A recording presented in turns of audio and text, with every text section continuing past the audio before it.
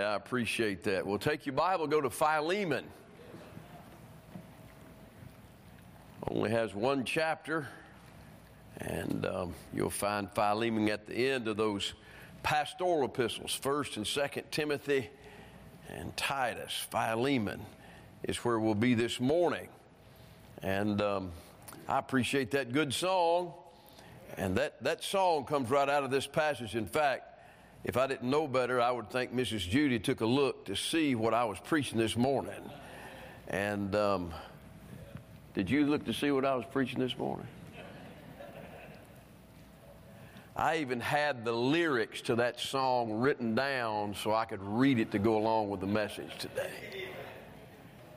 So I believe I'm where I'm supposed to be today. If you'll remember, going through the book of Philemon, we ended up last time in verse number 11, which in time past was to thee unprofitable, but now profitable to thee and to me. And that was just a statement made about Onesimus, this runaway servant, that in the time past he was unprofitable, but now he's profitable because he's been born again. You know, going to church is a good thing, but getting born again really changes your life. And the Bible's very clear here. If you look what the Bible says in the next few verses, this is where I want to be today. Verse 12, whom I have sent again, thou therefore receive him, that is mine own bowels, whom I would have retained with me, that in thy stead he might have ministered unto me in the bonds of the gospel. But without thy mind would I do nothing, that thy benefit should not be, as it were, of necessity, but willingly. For perhaps he therefore departed for a season, that thou shouldest receive him forever, not now as a servant, but above a servant, a brother beloved, especially to me, but how much more unto thee, both in the flesh and in the Lord. If thou count me therefore as a partner, receive him as myself. If he hath wronged thee or oweth thee aught, put that on mine account. I, Paul, have written it with mine own hand, I will repay it, albeit I do not say to thee how thou owest unto me even thine own self besides. Let's pray one more time. Lord, thank you for this wonderful passage of Scripture. And I pray, God, today that you would help us to have our minds and our hearts open to the truths that are here. But Lord, more than anything, we want to say thank you today for taking all the filth, all the sin, all the stains, all the wrong things about our life, and removing them from our account and putting them on Jesus and letting him pay for those at Calvary. And Lord, thank you that we didn't just get our sins paid for, but we also got the righteousness of Jesus Christ as well. And we thank you for that, Lord. And we ask you now to please bless as we try to preach your word and enable us to help your people in Jesus' name. Amen. Yeah, I've made up my mind. The title of the message is A Friend of Sinners. I think if you were to stop and work through your thought processes about Paul and Onesimus, that he meets Onesimus in jail. And he must have befriended him because he led him to Christ. So while he's in jail, Paul is being a friend to Onesimus, a runaway servant, a man who probably has done some things that he is going to have to go back and face. And while he's there, he strikes up some kind of friendship and conversation with Onesimus, and it leads to salvation. And I'm reminded how that he did the same thing with the Philippian jailer. In fact, Paul spent enough time in jails that he probably made a lot of friends inside the jail cells. And I know there would be people that probably would take issue with that. But I want to read, I read this verse this morning in my daily Bible reading. Paul said when he was before Agrippa on trial in Acts 26, by the help of God, that he had continued witnessing both to small and to great. You know, there are some people that feel like that they only ought to witness to people that are below them. In other words, people that maybe aren't threatening to them, or maybe that are very poor. And many times you find churches that really, they focus on the very poor areas of the city. But I think we also ought to focus on the wealthy areas of the city. In fact, I would say this. I think you ought to be able to tell somebody that's wealthy about Jesus just like somebody that's poor about Jesus. You ought to be able to tell somebody inside a jail cell that Jesus died for them just like you would at somebody that's sitting down at the ball game down in Clemson at Death Valley. Jesus died for them as well. And all I'm saying is Paul said, I'm just determined. I am going to witness to both small and great. And I think some people probably took issue with that. Because here's this runaway servant. He had to be guilty of something to be put in jail. He got caught. He got imprisoned. So, Paul, what are you doing talking to somebody like that? Don't you understand what kind of character that man has? You know, they said the same thing about Jesus Christ. The Bible's very plain. Jesus Christ is called the friend of sinners. I think we ought to all be glad that he was the friend of sinners. They didn't like that. The religious people of the day did not like the fact that he ate with publicans and sinners, that he would sit down and have a meal with somebody who was known to be a sinner, who had a horrible lifestyle. And I'm just going to say this morning, greater love hath no man than this, that a man lay down his life for his friend. If you don't have a friend in the world, you got a friend in Jesus Christ. I don't care what your condition is spiritually. I don't care what your condition is socially or financially. I'm telling you right now, Jesus proved how good a friend he was by laying his life down for us. And listen, friends are so easily bought and added on Facebook and so many other places. I'm telling you, Jesus is not that kind of friend. Jesus is a friend that laid down his life for you. For you. Not just the world. He died for you. He hung on that cross for you. He allowed them to spit in his face for you. He took the stripes for you. He did that because he loved you. And I'm going to tell you what, that's the kind of friend you need right there. Philemon has this runaway servant, and Paul undoubtedly makes a friend. And then he leads him to Jesus Christ. Well, if you look, that changed his position. We've already seen this. But look, he sends him back, verse 12, whom I have sinned again. So Paul tells Onesimus, you go back to Philemon. You go back to him, and you're going to go back home. I know you got things to face, but you're going to go back home. And he asked Philemon, verse 12, to receive him, that is mine own bowels. In other words, receive him like a son. We looked at that down in verse 10. I beseech thee for my son Onesimus. In the faith, he led him to Christ. I don't know if you know the concept that people use sometimes about how that people have children in Christ and grandchildren in Christ. You may not ever be able to have children this side of heaven, but if you lead somebody to Christ in the faith, that could be your child. You could have grandchildren that way. I have some friends of mine, they delight over the number of grandchildren and great-grandchildren they had. One of them, he got so excited one time, he called me, he said, Joel, I just want you to know that one of the guys I led to Christ, he led this guy to Christ, and that guy led somebody to Christ. He said, I'm a great-grandpa. He was excited about that. Excited about that. And that's only through the Gospels. He said, accept him as my son. Again, a runaway servant. Receive him as my son. But then look at it just a little bit farther down. Look at verse 16. Not now as a servant, but above a servant, a brother beloved. Receive him like a brother now. Philemon, don't look at this man as just a servant. Look at him as a brother.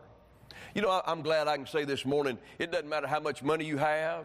It doesn't matter what education certificates you have hanging on the wall. It doesn't matter whether you're from the northern United States or the southern United States, or if you're from other parts of the world. If you're born again, you and I, we are in the same family. We have the same Father. And he's saying, receive him now, not as a servant, as a brother. I like the term brother. We call people brother and sister around here. That's a good thing to say because it's biblical. We're part of the same family if you've been born again. Now, if you hadn't been born again and you're just a member of a church, that doesn't make you a brother or sister in Christ, and it definitely doesn't make God your father. You can be a Baptist and still be outside the family of God. But you can't be born again and be outside the family of God. So he said, receive him as a brother. And then look what he says next. Then he says in verse 17, if thou count me therefore as a partner, receive him as myself. He said, Philemon, I want you to look at this runaway servant, Onesimus. You treat him like you would treat me. I want you to look at him like you would look at me. That is the position that Onesimus has. He's no longer just a runaway servant, but he's a son. He's a brother. He is be accepted just like the Apostle Paul. And you say, why is that a big deal? Well, it's a big deal for a number of reasons. There are a lot of religions that teach you have to do something to be accepted by God. You have to keep the Ten Commandments. I think keeping the Ten Commandments is a good thing. It would probably be good if the Ten Commandments were hanging in every courthouse in the land. It'd probably be a good thing if the Ten Commandments were still hanging on the walls at the schoolhouse. Right. But you can keep the Ten Commandments, and that's not going to make you accepted in the eyes of God. You can live a life and you can abstain from many things. I remember when I was in Burma, and I went to a pagoda, the Shui Dagon pagoda, and I watched them worship Buddha. And these monks would take and live a very, very meager lifestyle. One set of clothes, no shoes on their feet, didn't have any money with them, depended on other people to give to them. And listen, they lived they tried to get rid of all lust. They said that lust is the problem that the world has. And if we can get rid of lust, then we can get rid of all the problems. And so they lived a very meager life. And you could abstain from liquor, which I think is a good choice. You could abstain from marijuana, and I think that's a good choice. You could never beat your children or beat your husband or beat your wife or beat your dog, and that's a good choice. But I'm telling you right now, good works will not get you into heaven. That will not gain the approval of God. The only way you can be approved of God, are you listening to me, church? The only way you can be approved of God is through Jesus Christ. Ephesians chapter 1 and verse 6 says, He hath made us accepted in the beloved. In other words, Jesus Christ, by His redemption through His blood and by the forgiveness of sin and by the riches of His grace, Jesus Christ made you and I acceptable in God's eyes. I didn't make me acceptable. Jesus made me acceptable. And Paul is telling Philemon, hey, Philemon, I want you to know that Onesimus is now part of our family, should be treated like a brother, treat him like myself on my behalf. Hey, I'm glad, are you listening? I'm glad that Jesus made a way for you and I. Amen. That's why we are so strong in saying, you can't get to heaven by your works or your religion or your baptism or being a Baptist or a Methodist or a Presbyterian or a Mormon or whatever else you want to add in there. You only get accepted by God by going through Jesus, who is the way, the truth, and the life. That's the position that this runaway servant has now because he's been born again. How many of y'all glad you got access to God now? Right. Got access to God. But then if you look, I want to preach about Jesus being a friend of sinners, and Paul was definitely a friend. If you look there in verse 17, look what kind of friend he is. Verse 17, if thou count me therefore as a partner, receive him as myself. If he hath wronged thee, or oweth thee aught, put that on mine account. Great picture. Think about this. Onesimus' actions. He had done wrong to Philemon. He owed him something. Did he steal money on the way out? Perhaps. He owed Philemon something. And Paul said, listen, Philemon, I want you to understand that Onesimus may have offended you, but I, Paul, am going to pay for his wrongdoings. I'm going to make certain that the responsibility rests on me.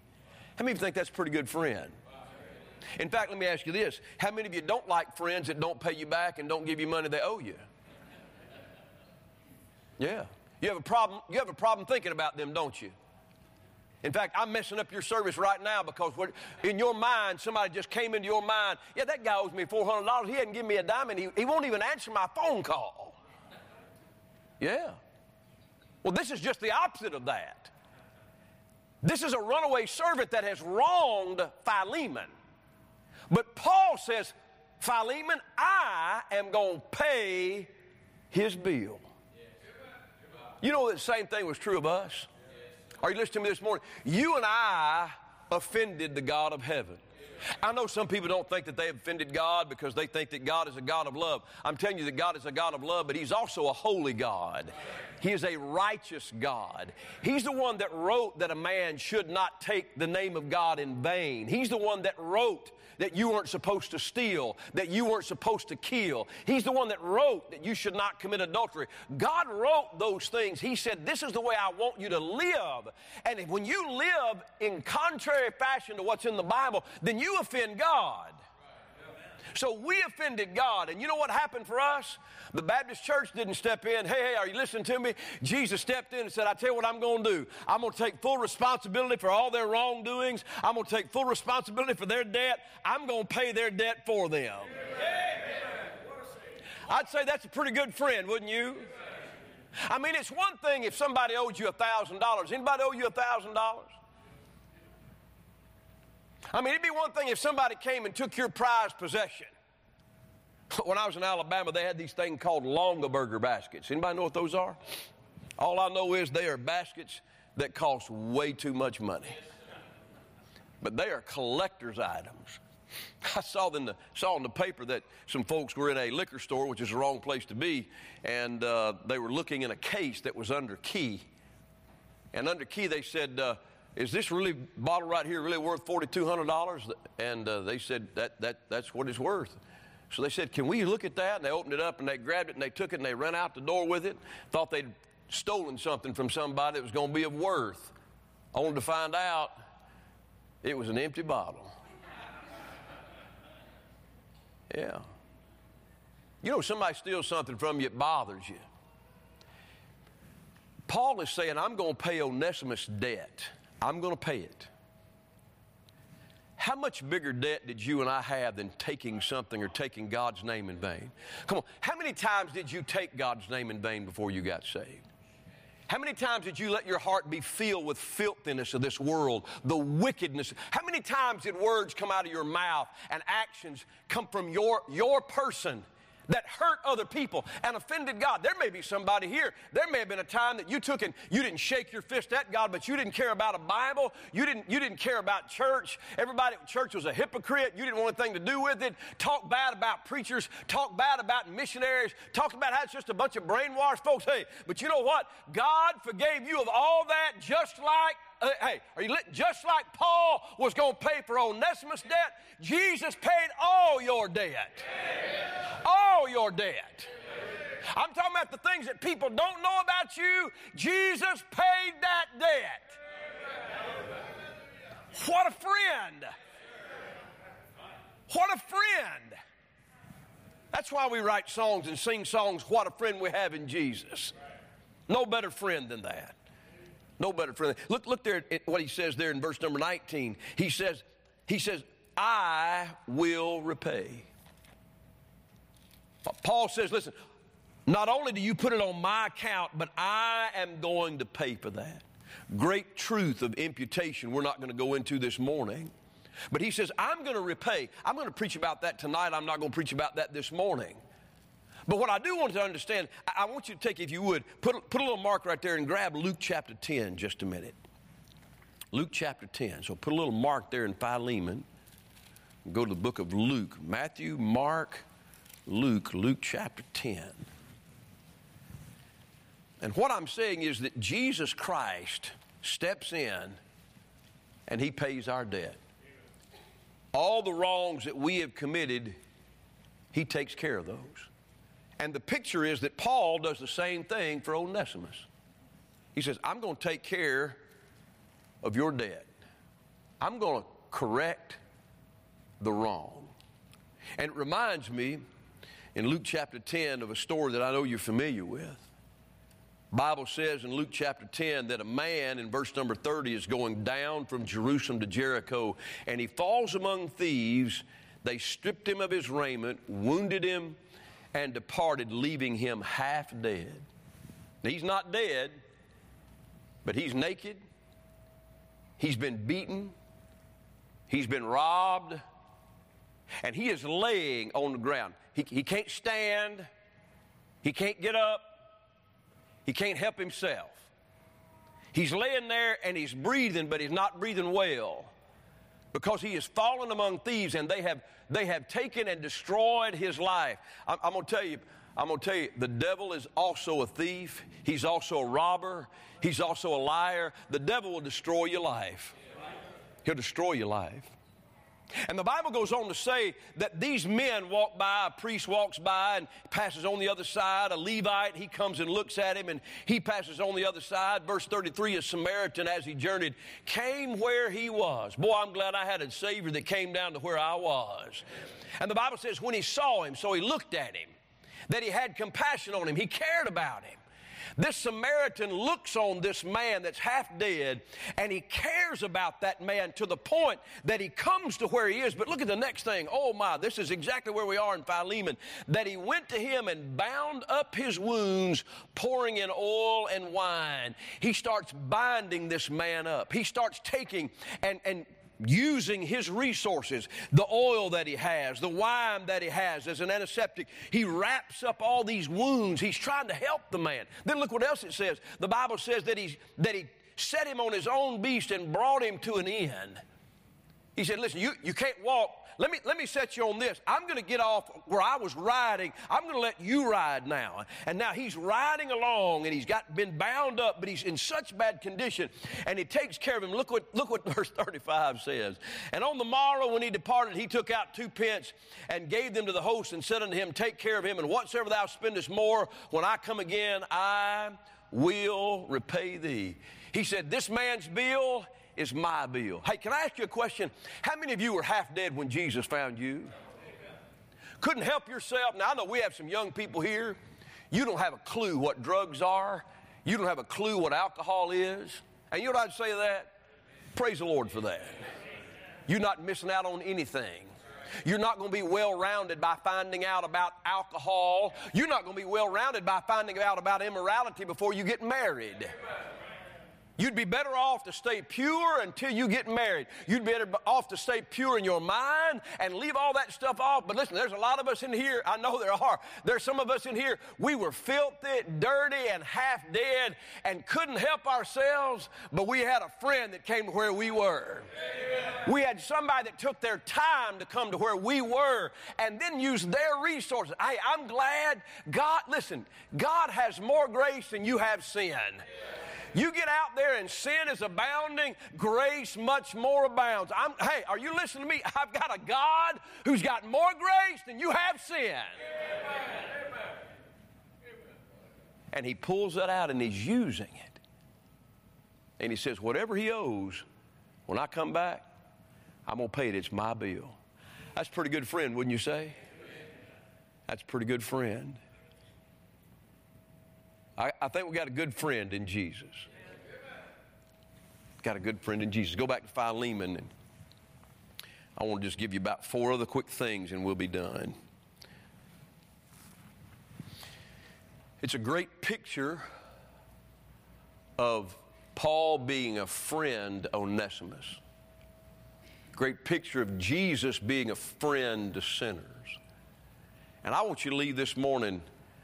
When I say he's a friend of sinners, how does that actually work? How could you describe what's his friendship really like? Well, the first thing is this. If you just write this down, that Jesus was a friend because he took our sins. He took our sins. How many of you do not like to take out the trash? How many of you get aggravated when somebody else doesn't take out the trash? Trash smells bad. How many of you don't like to clean up vomit? Anybody here a sympathetic puker like me? I see it or I smell it, I'm joining. I can't do it. So what do you do? Just leave it there? No, you better find somebody else to get it taken care of.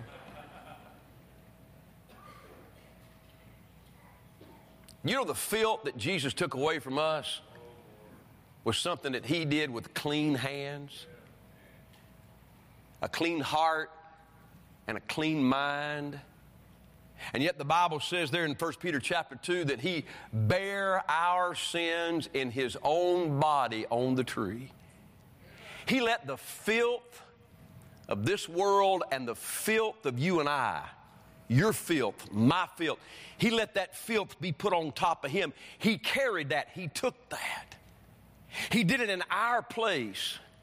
I'm telling you, I'm glad I got a Savior that didn't say, I'm not stepping that far. I'm not going to pay for that sin. That's over the line. That's too deep. That's too dark. That's too dirty. I'm glad he paid for all the sin of the world.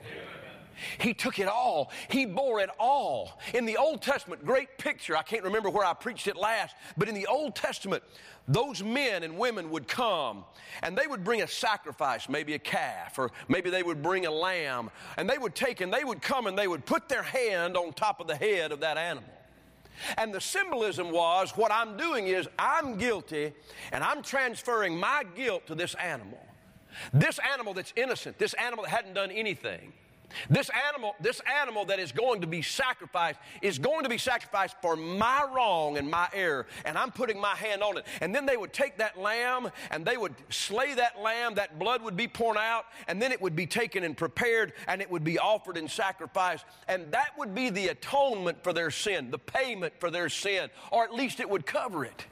And I'm telling you, listen, Jesus Christ stepped out in John chapter 1, and John the Baptist said, behold, the Lamb of God that taketh away the sin of the world. I never touched Jesus personally with my hand, but I'm telling you right now, I definitely touched him with my wicked heart, and I'm glad he took my filth away from me. He took away a church can't do that. A church cannot take away your sin, but Jesus can. Oh, hallelujah. What a Savior. What a friend that he would take away the filth in your life. Can you imagine if your next door neighbor came to you today and said, hey, I just want you to know from now on you don't have to worry about your garbage. I'm going to take it out the rest of the time you live here. You say, why would you do that? Oh, he said, I just want to be a friend to you. I'd say Jesus took a whole lot more than just the garbage away from our life. He took away the filth. What a friend. But not only did he take away our sins, but he took our cares. He took our cares. 1 Peter chapter 5 and verse 7 says, casting all your care upon him, for he careth for you. You know, a friend is somebody that cares. A friend, the Bible says, is a friend at all times. There's some people, they don't care what you think. They don't care how you feel. They don't care about anything. They care about themselves. But Jesus said, I want you to cast all your care upon me because I care about you. You know, sometimes we don't have that many cares in life, but there are other times that our life is full of care. It might be at a time when death is close to your family, or it might be at a time when you have some kind of disease in your family. It might be at a time when you have problems in your own life, and cares just begin to feel. Yesterday, I was talking to Brother Milton Taylor. I know he's listening. He told me about the cancer that he has in his blood. And then he told me about a second cancer that he's gotten after taking all of those treatments and chemotherapy. And he told me about that, and he said, Pastor, he said, I've taken blood platelets, I think he said, upwards 20, 40 times, however many it was. And he said they usually last about 4 hours, or 4 days, rather. He takes the platelets, and in 4 days, everything starts going back the other direction to where he gets down in the numbers like 6s and 7s, and he's just worn out. And you know, as I listened to him, my heart went out to him because he was telling me that I get about 4 good days, and after that, it just goes down and gets harder and gets heavier. You know, I'm glad you got a friend that's willing to listen to the cares of your heart. You got somebody that says, bring your cares to me. In fact, I would say this, the best place you can take your cares is to Jesus Christ. You can take them to Oprah, but she wouldn't know what to do with them. Right. You can take them to a counselor. Many counselors have no idea what to do with all the cares and problems of life. Not only is he willing to take the cares, he knows how to do something about them. Casting all your care upon him, the Bible says. For he careth for you. He's a friend because he took our cares. And then I'd say this. Thirdly, he's a friend because he took our sorrows. Isaiah 53:3. The Bible says that he had borne our sorrows. He's borne our sorrows. I know that I probably have mentioned it probably often more than I should, but The sorrow of losing a dad to heaven, though I know where he is very difficult. And that's a hard sorrow sometime to bear. And there are certain times that sorrow just comes back. In fact, if you've buried a loved one, if you've buried a mother, a dad, if you've buried a child, if you've buried a spouse, there are times that sorrow floods back into your life. At the funeral, one of the funerals I did this week, I mentioned about how that I had the horrible duty to stand at least twice over a casket about this big and a child be on the inside of it. And I had a man, he said, after the service was over, he said, can I talk to you just a second? I said, sure. He said, have you done those services? I said, I've done 2 of them. He said, my best friend just buried his little child. And he got tore up right there, and he started talking about, he said, I couldn't listen to another word you said after you said that. No offense, he said, but I just want you to know that it flooded my heart with all the sorrow of standing by that little casket. Listen, and the best friend in the world that puts their arm around you and says, listen, I love you and I care for you, which I think is a good thing to do. You know, sometimes there are no magic words to say.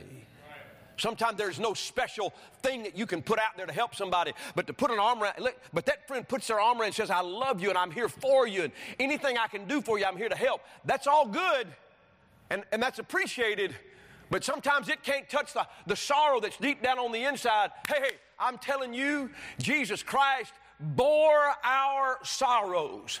The deepest sorrow in your heart, in your life, He is a God of all comfort. He knows how to take care of that problem.